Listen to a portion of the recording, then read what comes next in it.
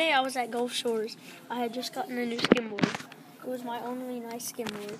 It was an Apex skimboard I got from Surf Style. When my parents and I got back from Surf Style, I wanted to try out my skimboard. I had to get used to it, so I fell a few times before I got the hang of it. When I got the hang of it, I started trying to ride away. The first few times I flew up into the water. Finally, after many tries, I got away. I was so joyful. The day we got DJ. So it all started off when my dad saw this dog on Facebook. The people who were selling the dog, they were selling him for free.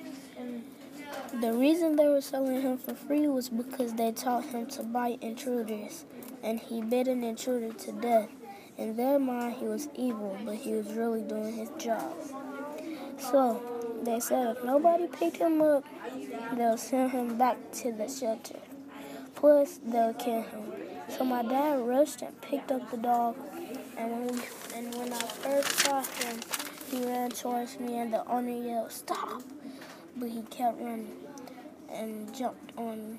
I was 4 at the time, so I fell, but the dog didn't bite me. He was just excited. The owner was frustrated and told us just take him, and we just took him, and we didn't pay. He was a perfect dog for 8 years, and the day I woke up, I heard my brother yelling, "What was going on?"